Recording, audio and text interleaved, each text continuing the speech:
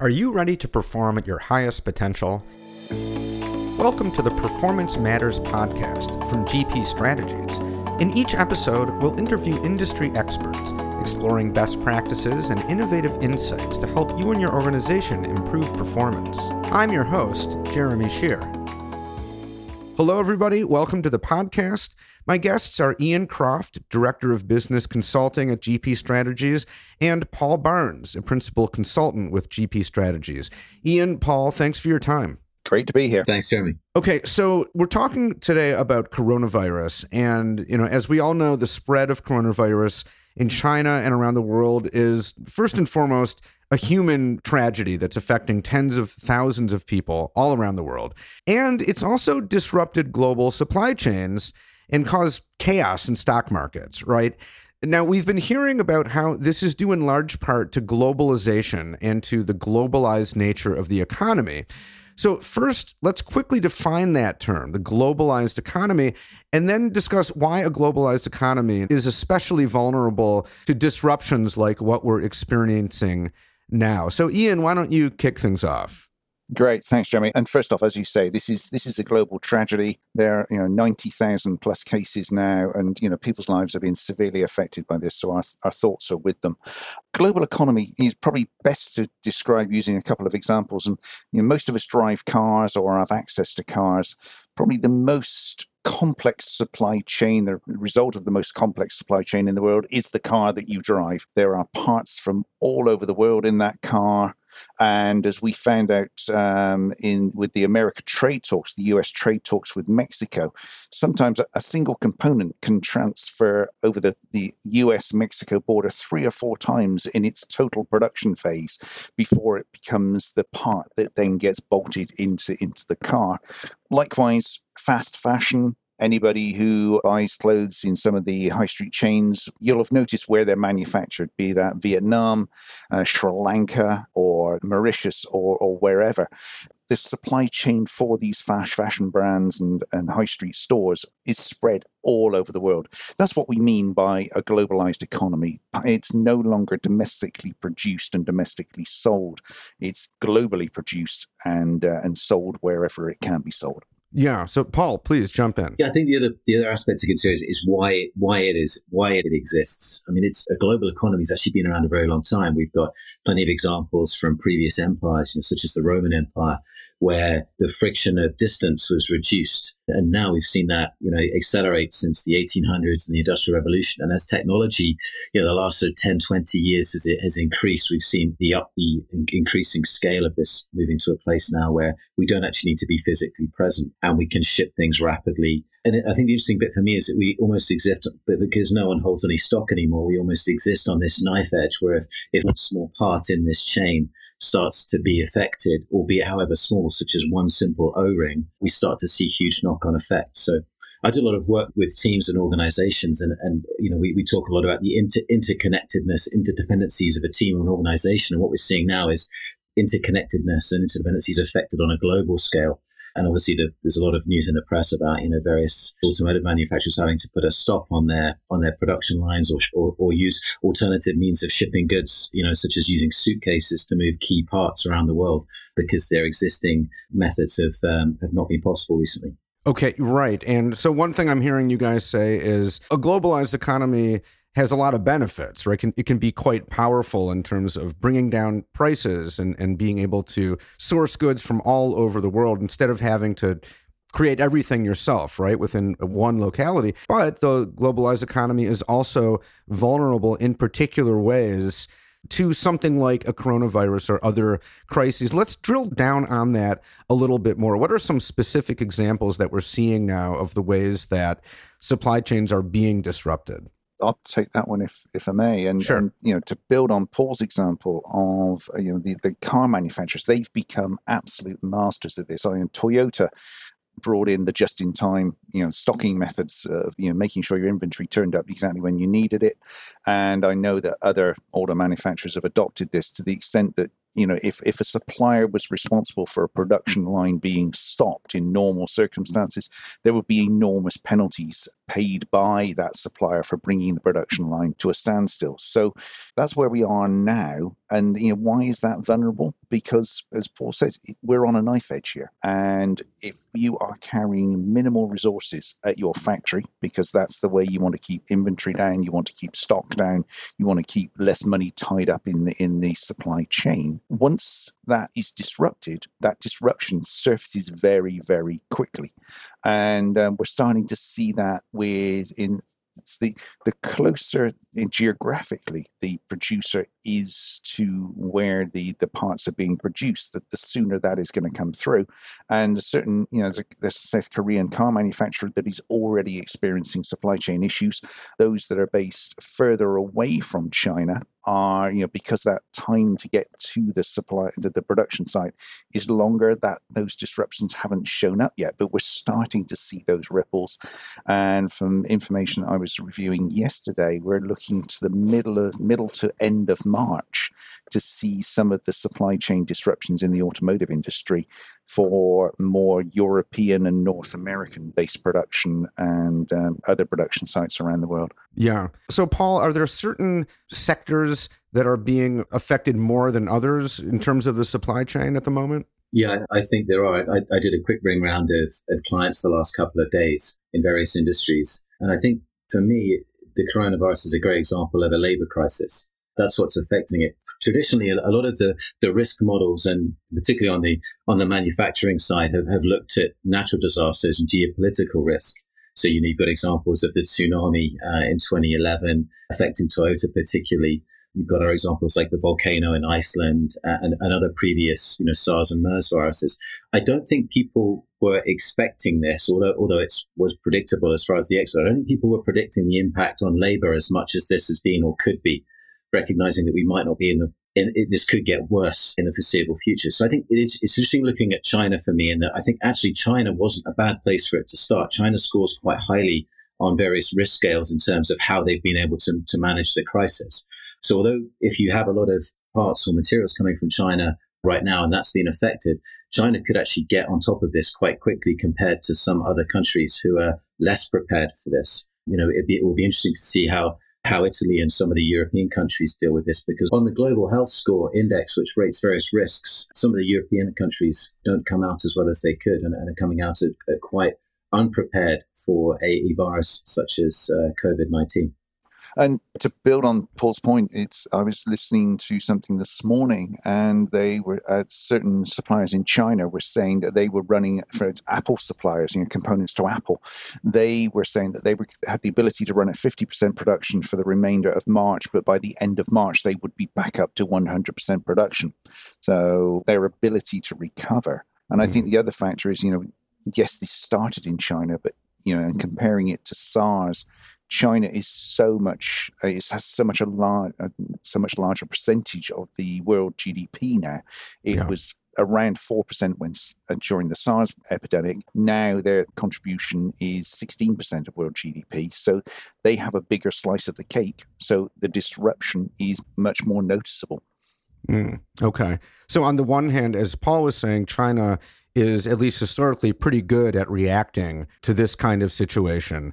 But on the other hand, their economy is so consequential in a globalized world that it can have a larger effect, even if they are doing a good job at dealing with it. I'll jump at it. I think if we look at freedoms and constraints, China probably has more freedoms than a lot of Western countries in terms of the government's ability to do things and get things done. We've seen hospitals built in 6 days. I don't think that would be possible. So, and one of the reasons for that is if we look at the forces that drive things, the impact on the global economy is actually going to see an increase in international forces where nations are going to have to combine to deal with this crisis because it affects everyone. And I think that's the power of what China was able to do. They were able to mobilize very quickly against the situation. Arguably, we could say more quickly, but I think they'll actually, when the history books come out, they'll have been seen to have done an effective job given the number of people in the country and given the speed at which they got on top of this. So I think for me, it's in terms of what people can actually do about this, and we'll come on to that later on, but it's focusing on what we can do versus what we can't do. And it's a little bit of a mindset shift there. Yeah. Okay. Well, let's get into that because all kinds of companies all around the world are being affected by this right now, day by day. So what can companies do right now to mitigate supply chain issues that are related to the coronavirus? That's part one. And part two, what can companies do in the long term to prepare the next time a crisis hits? Because that will eventually happen at some point. I think in the short term, there's not a lot a company can do about its global supply chain in the short term. If we're talking short term, next six weeks to 2 months, the immediate thing they can do, obviously talk to their suppliers, make sure that they are aware of what measures their suppliers are taking and how big of disruption this is going to be. The other thing that any good, well-run company will have is a disaster mitigation plan. They should be looking at that, because it's one thing having it, it's another thing being aware of it, but it's another thing where everybody understanding what they've got to do, and so that this becomes an agile execution of the disaster recovery plan rather than somebody looking at it, not fully understanding it, not understanding their role within it. And it's that the ability to be agile and quickly change direction, have good communication, and have somebody, have a team that is accountable for the success or otherwise of the disaster mitigation plan, so that people know what they've got to do and are able to do it quickly and with confidence. We don't want people dithering. This is the commercial equivalent of people not knowing where the fire escapes are or not knowing where the exits are on an aircraft, and that delaying the people that want to evacuate the building. If we don't have smooth and agile execution on this, it is going to cause more and more problems. That would be the short-term sort of message that I would be saying to companies: make sure you know who is going to do what, and they're dealing with that with confidence when you look at that disaster recovery plan. Mm-hmm. Yeah, Paul, I would assume that you'd basically agree with that. Yeah, I'd absolutely agree with that. I think sometimes it's instructive to look at what you shouldn't do. So the worst case for me in terms of a recipe for how not to lead in this crisis would be to 1, don't do anything, 2, fail to communicate, and 3, fail to act. So if we then flip that around, what does good leadership look like in this crisis? One example I give you from some of my colleagues who worked with a Japanese retailer, Lawson, when the tsunami hit. They were about to run a new initiative on strategy and around execution. And your first thought might be, okay, well, there's a tsunami hit, we're going to cancel that. But actually, we took the opposite approach. The individual concerned, our Japanese operative, he went in and he worked with the CEO to maintain focus on the mission, which didn't change. But what can we do now to make sure we can reassure customers? There was, I think, 50 stores affected. So what can we do now to put in place stores where people need them, make sure people get fed? So the mission stayed the same in a sense, but some of the priorities changed, and the priority became making sure people had access to food, making sure customers were reassured, staff were reassured. And I think that's useful. And I think there's always things you can do. I was talking to clients this morning about putting in place some policies around reducing the risk when people come to work, having a skeleton staff, because if we all suddenly stay at home, then we're also going to run out of food fairly shortly. And I think with the leadership aspect in mind, I saw a nice, being British as well, I'm going to mention the Queen, but I saw a nice example of the Queen still yesterday, shaking people's hands, pinning medals on people. Yes, she was wearing a pair of gloves, but she was still out there. And I think it's important that we continue to role model with an ethical standpoint in mind of making sure we don't put any risk to our employees, that we still continue to keep working and do what we can with the current operating environment. Yeah. Now, part of the challenge with dealing with crises is that you can't predict when they're going to hit or what form exactly they're going to take. And I think this coronavirus is a really good example. So thinking long term, what are some basic steps that companies can put in place to be as prepared as they can for whatever may come their way? It's a great question. I'll jump on this quickly. I think that some of my colleagues and the background of the entity I work within GP Strategies has some military philosophy at its base. And so lessons from the battlefield, you can't control what you're going to face. What you can do is control your response to things you can reasonably predict happening. actions on, if you will. So the planning can start now. What would happen if a certain percentage of our workforce get affected? What would happen if schools start to shut in the area that we operate in? Let's also look at the strengths that we have in the global economy. Are there markets and production areas that aren't going to be affected? Countries which are both very well prepared for this and are probably likely to be least impacted. Could we go and source materials from there? There might be a short-term increased cost, but that would be worth it to keep the line going. So I think there's always things you can do. It's about getting the right people in the room, asking the right questions, and starting to build plans against those questions. Yeah, and I think it's a sensible, mature, and honest review of how your organization, one's organization, responded to this crisis. And, as Paul says, you can't plan for the battlefield. You can't plan for a disaster. You can be prepared to a certain degree. And it's having that post-crisis meeting to say, what could we have done better? What should we do better? And how are we going to do better next time? And we do have within GP, we have an entity that does disaster preparedness and is, I'm sure, working with people now with this COVID-19 and coronavirus outbreak. And they are a specialist entity within GP.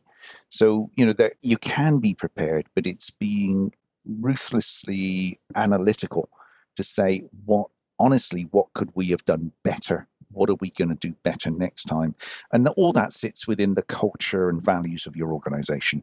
In order for this to all work, you've got to operate and be true to your culture and values. If your disaster recovery plan is built on a set of values that the company just doesn't possess, it's not going to work well. So how well disaster recovery plan, does it look good on paper, but does it actually reflect the reality of the environment and the culture that is prevalent in the organization? Right. Great point. Okay. So Paul, let's start with you. What are the 2 or 3 main points you want listeners to take away from this podcast?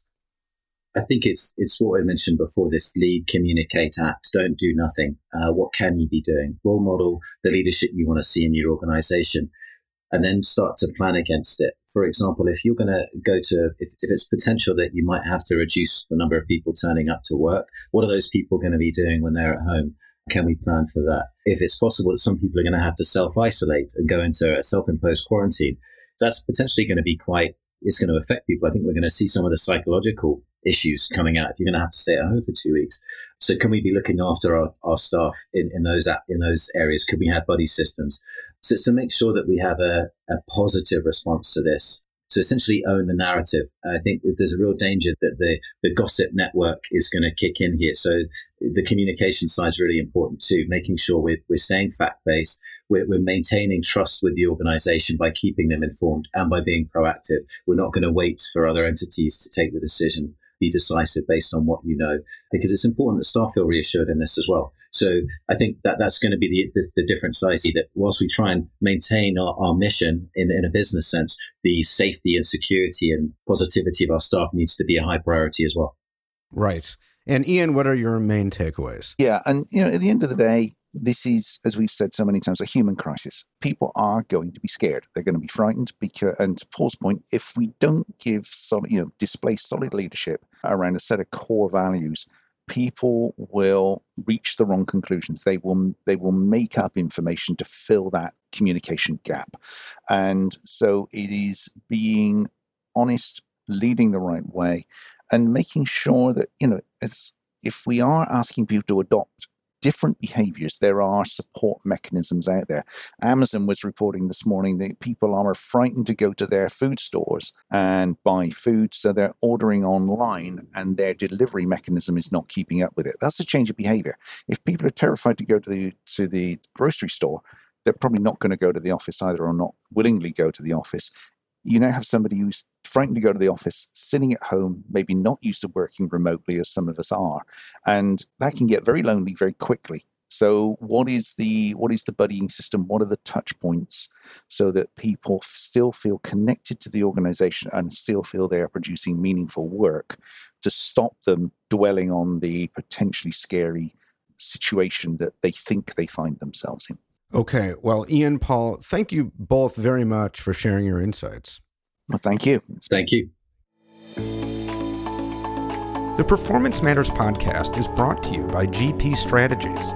Together, we can create a world where business excellence makes possibilities achievable. You can subscribe to the show anywhere you get podcasts and listen on our website at gpstrategies.com/podcasts.